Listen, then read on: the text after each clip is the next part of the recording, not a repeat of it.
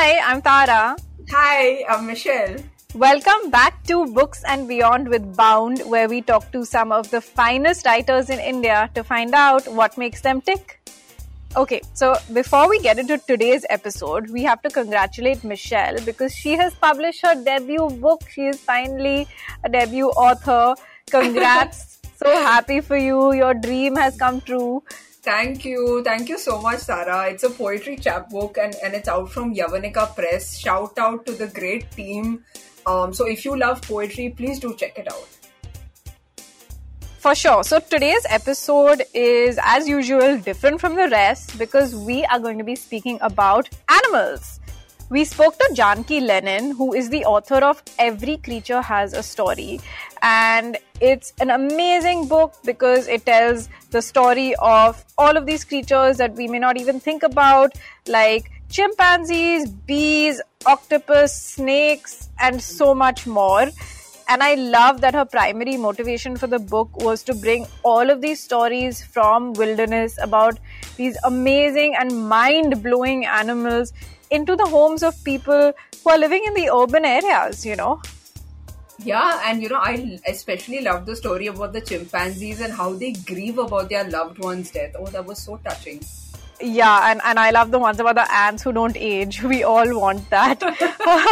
Yeah. And Janaki actually shares with us how she got into wildlife research, which was quite accidentally through marriage. And then there was no turning back.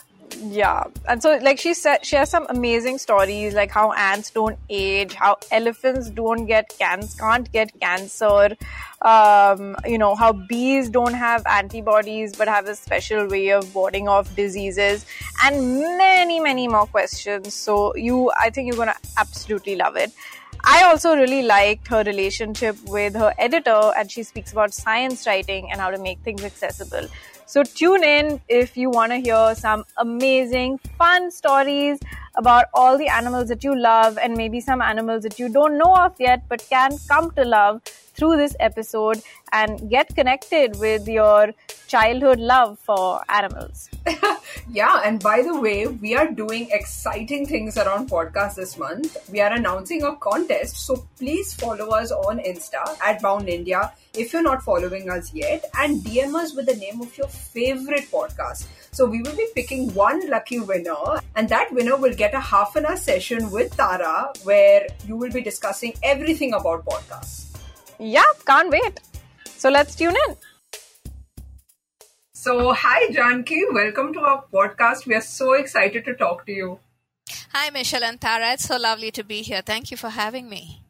We love that you're so passionate about wildlife, about science. So, our first question is, what draws you to wildlife and the environment? Because you actually mentioned that you got into it quite unintentionally.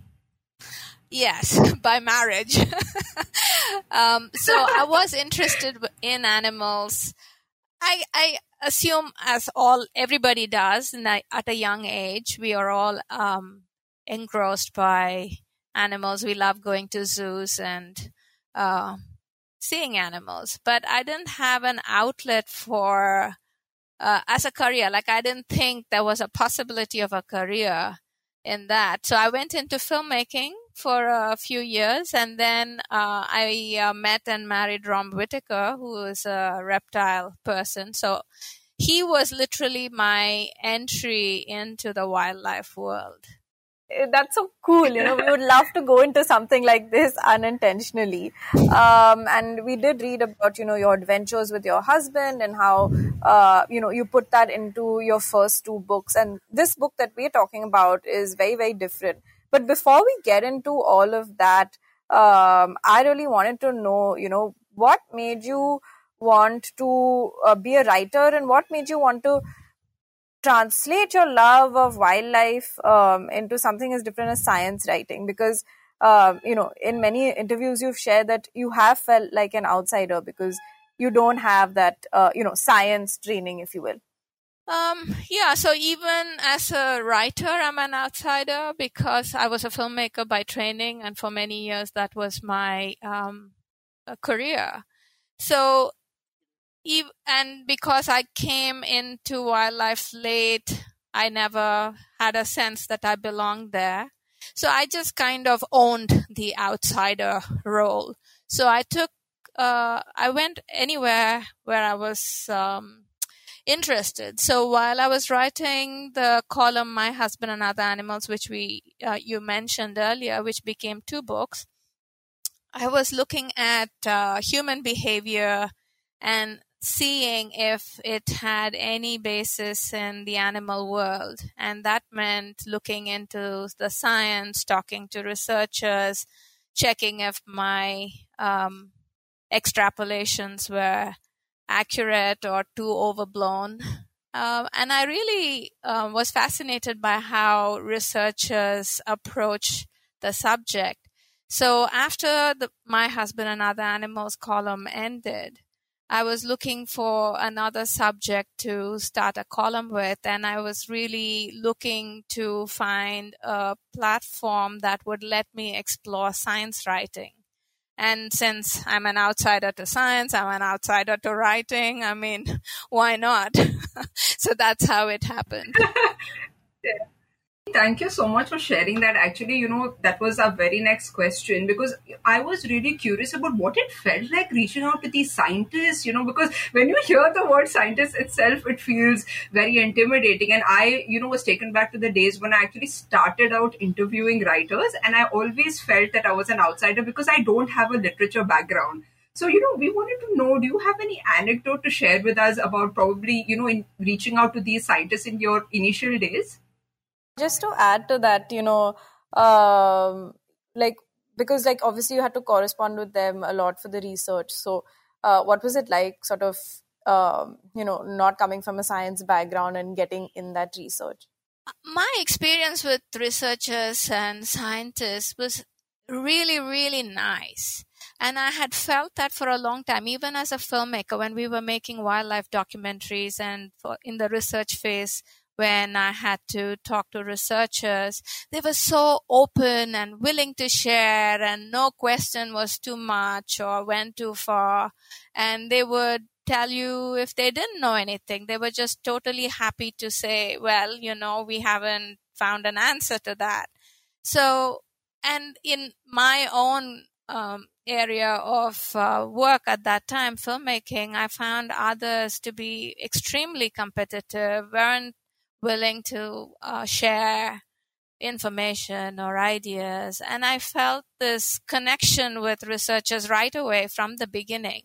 And even as a writer, I'm still not threatening to researchers maybe. So they are very open and only too happy to talk about their research because they know the value in reaching to people who are not their traditional readers. Like they write scientific papers, which other scientists read. But beyond that, it doesn't go very far. So they really, at least in the West, they've had a tradition now of doing outreach. But my experience with Indian researchers was a little bit more difficult. Often they didn't respond on time or respond at all. Or one person said, I'm very busy right now. I'll write back to you next month. And my deadline was that weekend. It was really, really stressful. So it's only a few institutions in India who have adopted that Western thing about doing outreach, of trying to get their science out to the public. And they understand what science writers do, and they are. And I also learned something funny earlier on. I asked a really, really stupid question to a researcher. And after I hit the send button, I realized, oh my God, that's just such a stupid question to ask. And that person is going to think I'm a real idiot. And, I was expecting blowback, like this irate email to come back. But I got the best quote. It was just so funny. And I thought, I should add that to my list of things writers should do. Ask stupid questions.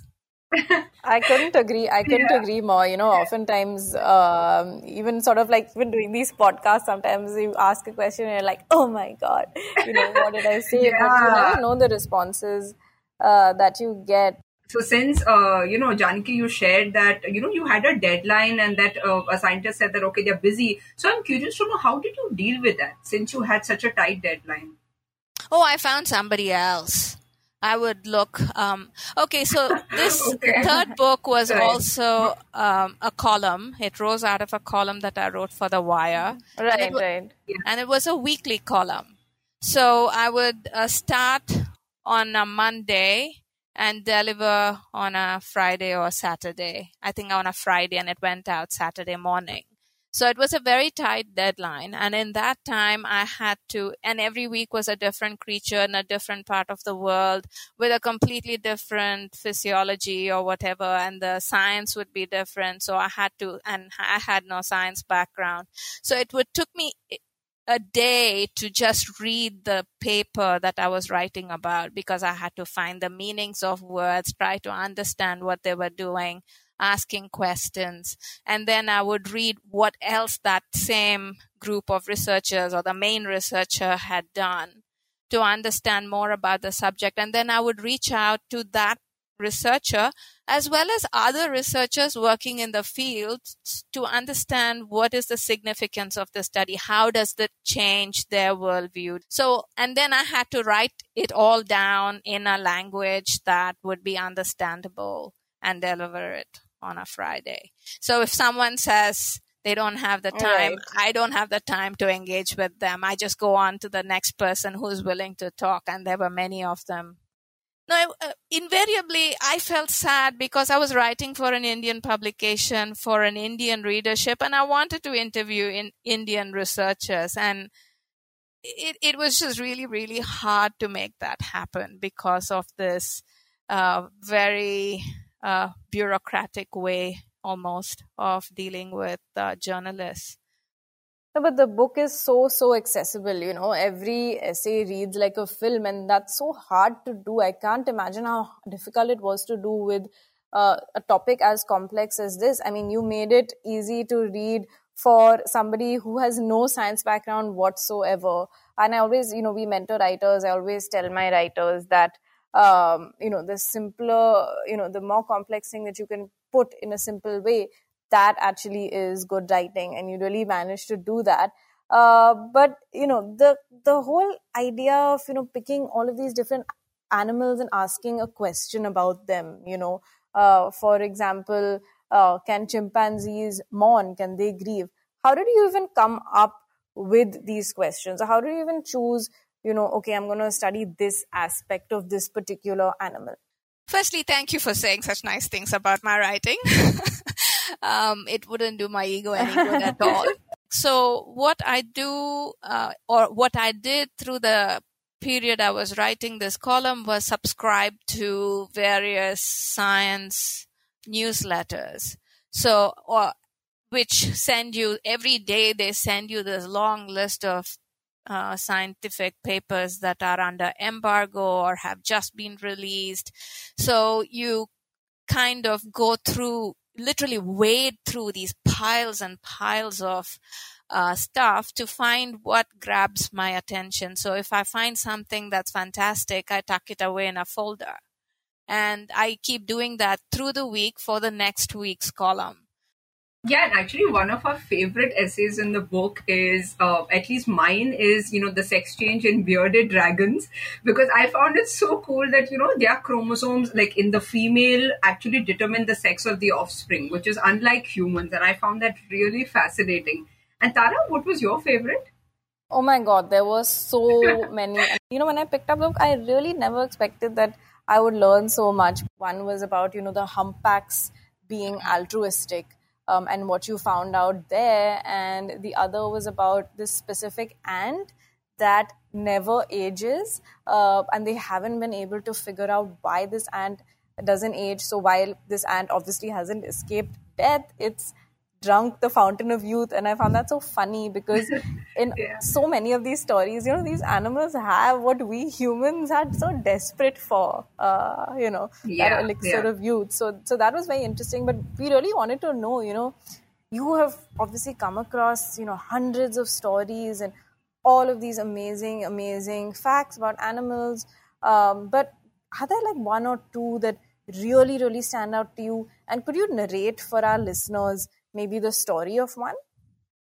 Well, there was that thing about the octopus, like the general understanding of octopi is that they are not very social. They beat up each other.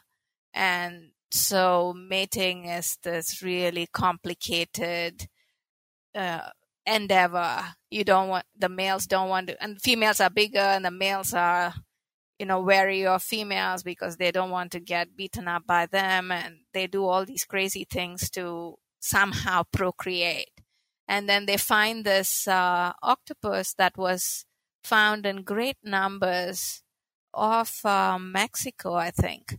And nobody would believe the researcher when he reported it. And they kept saying, no, that's not, that can't be true. And he reported it in the 1970s. And it was only in the, 40, 50 years later that two other researchers discovered that what he had been saying was right after all. And they wrote this paper together all those years later. And both the story of the creature, how this anomaly of an octopus that can be social, that can be all, lovey-dovey with their mate and, be very snuggled together in their den. And then the story of the science of it, of this researcher trying hard to be taken seriously and who had to wait so many years to be finally recognized. No, actually, talking about the octopus, Janaki, I recently saw a documentary called My Octopus Teacher, where a man spends days after days just visiting one octopus and forming a relationship with her. My God, I loved it. I mean, we don't usually see this connection between, human and animal. It's always, I would say, temporary, where we go to zoos, or I'll say it's just a fleeting relationship that you have with them. But I felt that this documentary was quite touching, and I've seen, I think, the octopus in a very different light. I think after looking at the documentary and your book, I really wish we can talk about these animals all day. They're so fascinating. It really brought us back to our childhood, because all children are so fascinated by animals. And then obviously we live in cities. So somewhere along the way, you just lose that sort of connect, especially as urban dwellers. So it was really lovely to sort of even feel connected in that way again, Yeah. Have you read this book called The Soul of the Octopus by Cy Montgomery? No. That you should read really it. Cool. Yeah, so wow. Octopus are, they are this really crazy creature, right? Like when you talk about how humans are so superior to everything because of the size of our brains, right? And here is this creature which doesn't have a backbone. It's not very big, and it's so intelligent, and they are such great escape artists, and it's very, very hard to keep them contained in their container in labs and aquarium around the world. So it's really something. It reminds me of Finding Dory, where there was a really cute octopus creature. But anyway, coming back to the process of writing your book. Obviously, you mentioned, that the book is a collection of the essays, and it's come out of, the columns that you wrote. But what was very interesting was that, as you said, the research that you based these columns was very timely. And maybe sometimes the columns even came out in the same week as the research about that particular animal had come out. But obviously, the format of a book is very different. And a book freezes information in time. So I was very curious, about, what you think about the juxtaposition of that, and what you think about the book in the long run. So the essays in the book are not exactly the essays that went out in the column. So what I did for the book was take those essays and see, I think it was about 3-4 years later, to see what more research had happened in the meantime. So I updated the research. And there's a lot of times when you're doing a column, you have to, you sacrifice quality for speed because it has to go out. So I really spent more time in making science understandable in the book. So um, that's so I also chose creatures, like I think I had a collection of 110 to 20 essays, and I chose 50 of them. So it was quite a rigorous process of, does this stand the test of time? Does this stand the test of readability? And so on. So Yeah, that's really interesting to know the process from draft to book. I love finding out about these things because I'm an editor. Yeah.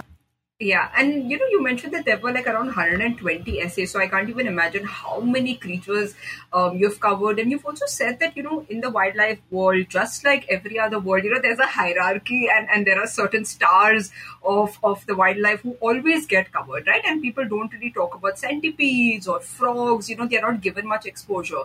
So we wanted to know, how can we be more inclusive? When we think of insects, it's hard. It's difficult to sort of have that same sort of interest or Yeah, emotion. or they're afraid. I think a lot of people are afraid of bugs. Yeah. but if I may say something which I really, really believe, if you look at the large charismatic animals, I'm not saying they're not interesting or nice or beautiful to look at, but they're kind of duh compared to the small creatures that nobody looks at. So it's the insects and the centipedes and the scorpions and lizards and things that people don't pay any attention to, who are the ones doing some really, funky stuff. Like they could be from Mars. They are so bizarre. And I think for me, because I've been watching most of these documentaries on Nat Geo, I think I find the creatures in the underworld, sorry, not underworld, undersea, very fascinating, because I did not know that these creatures look quite different from others. And when I found that out, wow, it blew my mind that there are creatures, they look so different because the light reaches them, and those that are deep under the sea, they look really scary, really bizarre. So I do think nature is really fascinating. I always find nature so interesting. Like you mentioned, the deep sea creatures, some of them, like the lantern fish, look so ugly in the Yeah. traditional human sense. But and I always find human imagination at that level very lacking. Like I'm not a great fan of speculative fiction or fantasy or anything like that, because I just find nature so much richer and so much more weirder than we can ever make it. So my husband's this great fan of sci-fi, and I just cannot bring myself to read sci-fi for that fundamental reason, because I find it much more interesting in the real world than some hypothetical world. I never thought of it this way, but you're so right. And I would love to see, more stories about animals. I remember reading Animorphs when I was a kid. Yeah, and I used to read Champak. It's a very famous Indian Yeah. book, and there were a lot of animals featured. It was, I think, one of the best books I read growing up. Yeah. No, but so speaking about childhood, we read that you hated science in school, and we found that very, very kind of funny and also interesting. Because what changed? Like, when was it that moment that changed it for you? I think while doing my own research. So I think when I was a kid, I was a little bit of a brat. I was very independent. I didn't want anyone to tell me what I should do. So going to school was a big, boring thing, but there was just no way out of it. So I just basically hated my way through school, and I didn't like anything about it. And I just loved vacation, because then I could read my books, I could do my own thing. And I think now when I look back, whatever I'm doing today, like writing, is based on what I learned on my vacation from reading books. I can't imagine what I learned in school that has helped me today. And I think that's really sad in a way that our schooling has to be so bad. At least I think it was for my generation. Now I know there are schools which are much more imaginative in the way they educate and communicate ideas.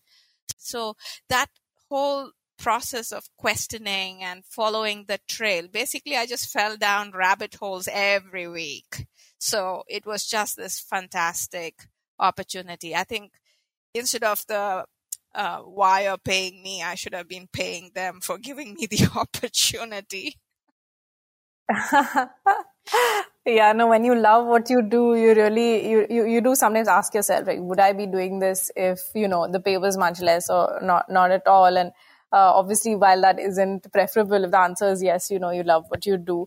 But speaking of, like science not being accessible, it just made me think about, our own school days, because they really didn't foster the curiosity. And I recently have worked with this company called My STEM Lab. Shout out to them, which is a very interesting company that basically creates science kits for children. So they have these DIY lab experiments. And because I was working with them and helping their content, I started doing these experiments myself. And I can tell you, because of that, I learned so much more than I ever did at school. So I think what you are doing, even with your children's book, which we want to ask you about, is very, very important.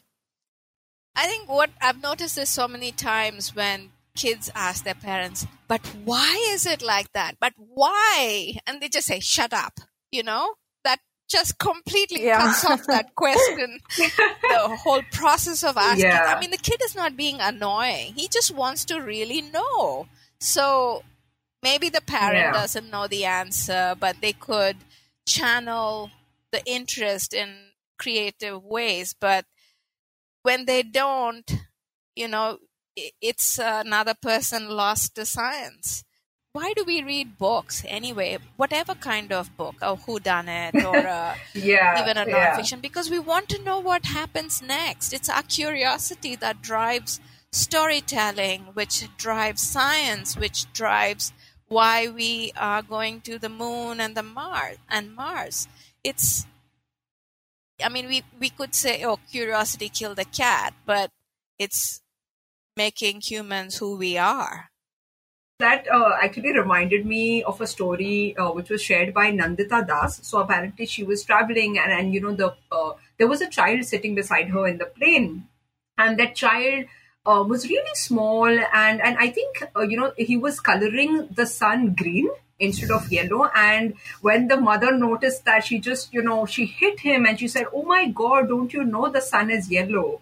And that's when, Nandita interfered and she said, see, the child will obviously learn that in a few years, but this is the time when a child can be creative. So I absolutely agree that, parents or teachers need to be a little more encouraging and I think make things more fun for us.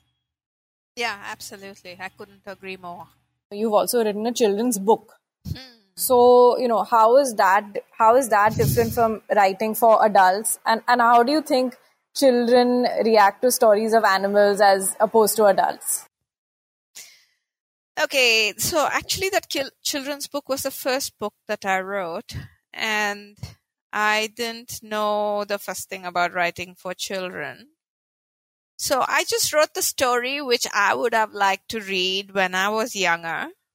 And since I didn't know anything about writing for children, I sent it to 3 children of 3 friends of that age group that this publishing company wanted me to target.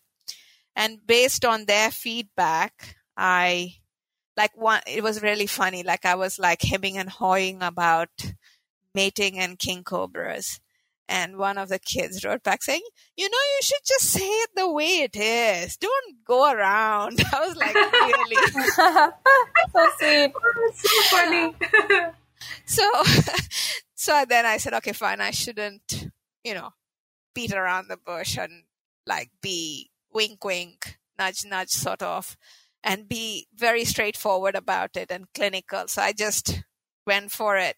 The book came out in 4 or 5 languages, and the way they released it was they sent it to some 30 or 40 educators around the country, people working with underprivileged kids, people working with construction workers' kids, theater workshops. It just went in this completely organic way. And those people who conducted these sessions took either video recordings or wrote a blog post about how it went and how the children reacted.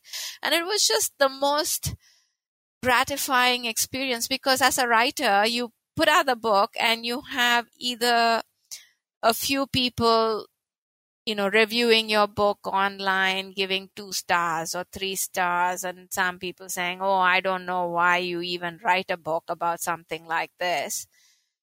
To have this kind of very real-time reaction to your book is just so gratifying. I was just so pleased with that. But that's so encouraging, Janaki, because I think writers sometimes overthink and they doubt themselves so much. At least I know that I do think a lot about that. Like, oh, will I do justice to this? Do I qualify for something like that? But I think going in with without knowing how it goes about and just going for it is something we all need to learn. Also, in addition to that, Janaki, you're not just a writer, but we loved reading about, different sides to yourself. So you've also worked in public administration. For example, you framed guidelines on how we can interact with leopards. And that was really cool. So how has that side of you informed the way you write?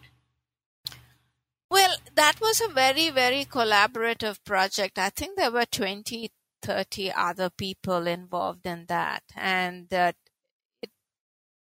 mostly you let the research lead the way, and you want the best for people and leopards. You don't want either side to suffer. But basically, wherever there is an animal caught in a situation that is dangerous for itself, a mob of people collect. And that is the most dangerous thing that can happen, because you really can't control. And these videos actually go viral, and I always wonder, oh my god, like, do they actually know how to deal with these situations? Yeah, no, that's one of the things that we wanted to ask you as well. What can we do to sort of how should we interact with animals? What can we do for our part for wildlife conservation? Oh gosh, that's a big question. So I think, first of all, we have this thing about humans rule the earth, and that, we have this right to do whatever we want, wherever we want. So I think a little bit of humility would do us good, because like today's news was that, climate change does not discriminate in favor of rich countries and only affect the poor countries, as we've seen this year with, this heat wave on the west coast of the US and Canada, and, flooding in Germany that these countries have never faced before.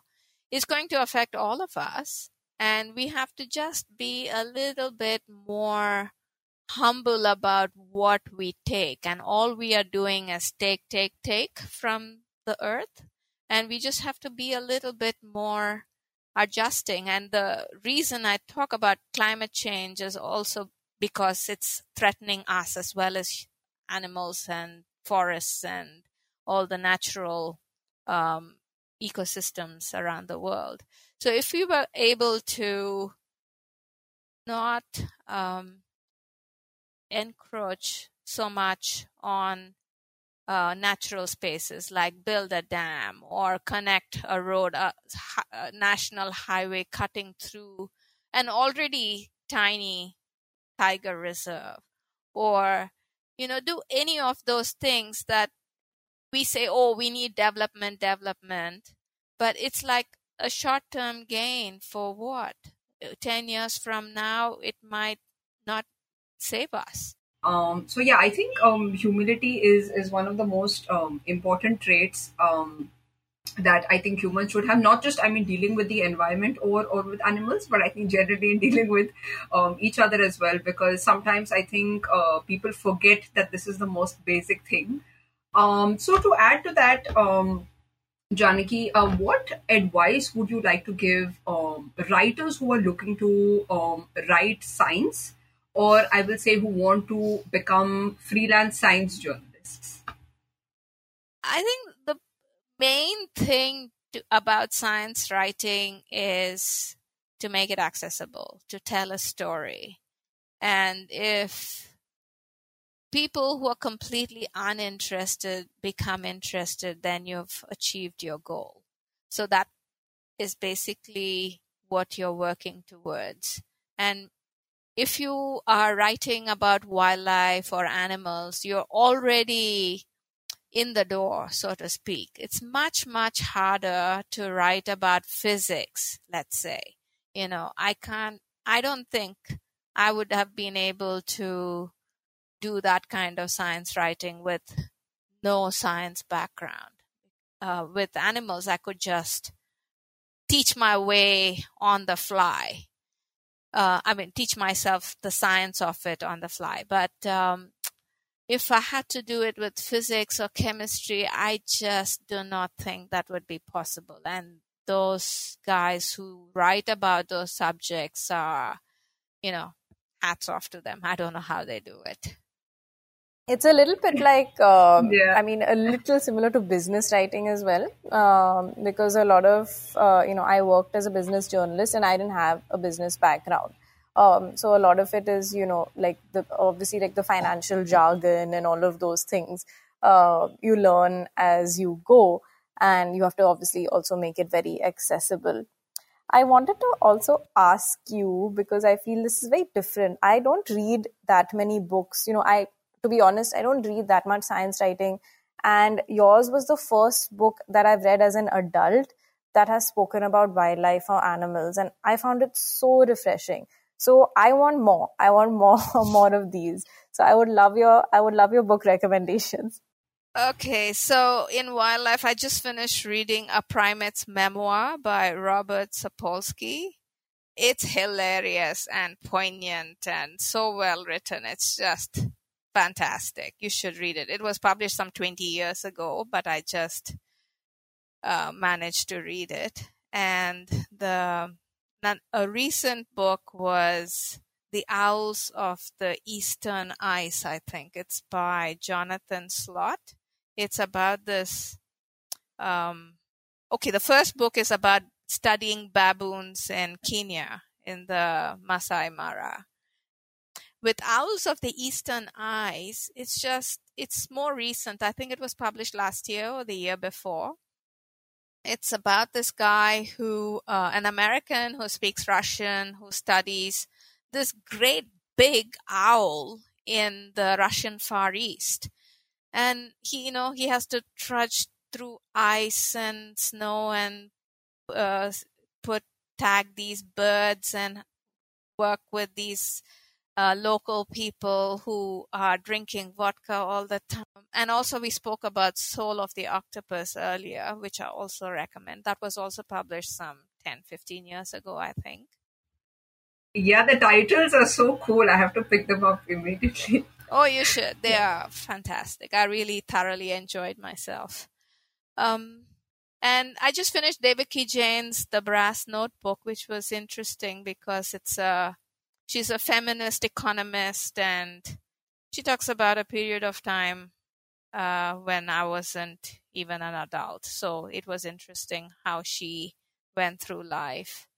And I'm reading The Lady Doctors now by Kavita Rao, which came out this year or last year. That's on our list. These are some of the best book recommendations that I've ever received because they're so different and they sound amazing. Thank you. So we've received a lot of questions from writers who want to be, freelance journalists, right? Like they want to know, is it possible to make a living out of freelance wildlife journalism or freelance science journalism? So what do you have to say to that? I think it might be tough to be a freelance science journalist in India right now. But if you can break into the international market, which I have not done, that might be the way to go. Because first of all, newspapers are shutting, online platforms are getting more and more facing the financial crunch and laying off people. And there isn't that. I mean, I think The Wire is one of the few platforms that has a very substantial science sections. I can't think of another platform or publication in India that devotes so much space to science or a budget. So to be a freelance wildlife or science journalist based on, I mean, if you're looking to make a living just on Indian publications, it's going to be very tough unless you're working yourself to the bone, writing, putting out an article every single day. But if you were to break into the international market, then you can pick and choose your stories, really work them well, and not worry so much about the pay packet. Wow, that was a very insightful answer. About your relationship with your editor at The Wire, we read that you have a really good bond and that, he taught you that you don't need to quote scientists all the time unless you can say it better, which I found really interesting. And, with my interactions with Tara, because she's an editor, I note down all the valuable points that she tells me. So she told me once that, Michelle, when you're writing a first draft, never edit it, like just do a word vomit. I think I'll never forget that line. So what I wanted to know from you is, Janaki, what are the other things that you've learned from him? And what is it like, what is that editor-writer relationship like? Well, it helps that I'm not precious about my words. I didn't realize that until I heard someone moaning and groaning about it. And if an editor improves on what I've written, I can't thank them enough. I mean, sometimes we're just so stuck in a particular groove, we can't see it in its entirety, and it takes a fresh set of eyes to make it work. And yeah, so when I started off with science writing, I couldn't understand this whole idea of quoting other researchers. I thought it was somehow like, to show that you've done your homework, that you can quote this guy verbatim, that shows that you've done your job. And he was like, no, that's a lazy way of writing. You shouldn't do these extensive quotes. If you can't keep the quote down to 10 words, you should rewrite it. The only time you can quote somebody extensively is if they are saying it better than you can. So that was one good lesson I learned from Bookan. But there's also another editor whom I worked with, not on this book, on an article called Avtar Singh, who used to edit the Indian Quarterly. It was a magazine. And he just, Yes. I wrote this long, some 2,500 or 3,000 word essay, and I realized I buried the lead in some bottom part of the article, and he just pulled it from there, put it on top, and my gosh, the article just completely changed. And I really admire that ability, that to see the structure, to see where the lead is buried somewhere and pull it up. And I think I really, really miss a good editor. If I find one, I'd just latch onto them and not let them go. No, it makes all the difference. It does. Yeah, no, I think, this is so very insightful, and I love what you're trying to do, which is, bridge that urban-rural divide and get wildlife into all of us city dwellers' homes. So thank you for doing that. But before we let you go, we have a small and fun rapid fire round. So I can begin. Okay, so 5 things humans can learn from animals. Good Lord. I don't know. It's kind of like if you take your dog, it's that unconditional kind of looking up to you for, what should I do now? Do you think that's okay? I would like to be that fresh and not have that baggage, whenever I'm dealing with people, to deal with every situation as if the previous bad interactions never existed. But we always bring that baggage to our next interaction, which bugs me. I never thought of it like that. Now I'm going to look at my dog with fresh eyes. Yeah. No. You're supposed to look at other humans with fresh eyes. And that too. I'll try to do that too. If you could pick an animal to read your book, who would it be and why? What about snakes? I mean, I find them so alien. I want to know what they think of humans and how we relate to them. And if a snake were to read what I wrote about a snake, I wonder what it would think. So if you could be reborn as a bird, which one would it be and why? An emu. Because they just don't care about anybody. Why? They take on anything and are just so crazy. I mean, if you watch the way they walk around, it's like they rule the world, Maybe in an alternate universe they would have. I'm just imagining that walk. Okay, all right. One trait of an amphibian that you wished you had? In the book I write about these glass frogs that pee on their eggs. So, no, I'm not going to say that. One trait of a frog, maybe the ability to just disappear. Like there is this purple pig-nosed frog in the Anamalai Hills. And it just, I think, emerges for breeding time in the monsoon, and it just sleeps the rest of the year underground. What it does, I don't think anybody knows yet, because so much of its life is underground. One essay from your book that you would like to rewrite? All of them. And it can be none. No, it's all of them. Oh, really? Oh, yeah. I mean, wow. I cannot stop editing anything I've written. It's a nightmare. I can't let it go. And it's a good thing when I have deadlines, because that forces me to send it. Otherwise, I just keep on endlessly editing. No, I think a lot of writers do feel that way. Yeah. So that brings us to the end of this episode. Thank you so much for speaking to us. I think this has been one of the most refreshing books and conversations that I've had in a really long time. So thank you for bringing a bit of the wilderness into our lives. Oh, thank you for having me. It was so fun. I didn't expect all those questions in the end. I think you just, your love for animals is contagious, actually. Wow, what a refreshing episode, Tara. I wish we could talk about animals all day. Yeah, it's so funny. I have a dog, so when I meet other dog owners, we can talk about our dogs for like 1-2 hours, and it never gets old. I think pet owners will really relate and animal lovers will relate. I'm sure. But on our next episode, we are going to be speaking to Anubha Yadav. It's a fiction episode.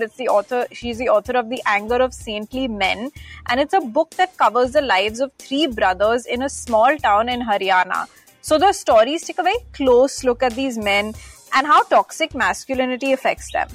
Yeah, it was actually quite different from, all the episodes that we have covered actually so far, because we usually read women's stories, we talk about the issues we face, but this book was really hard-hitting because we get to see how these men are actually even victims of patriarchy. Right, so tune into the next episode, but before that, don't forget to follow us on Instagram @BoundIndia.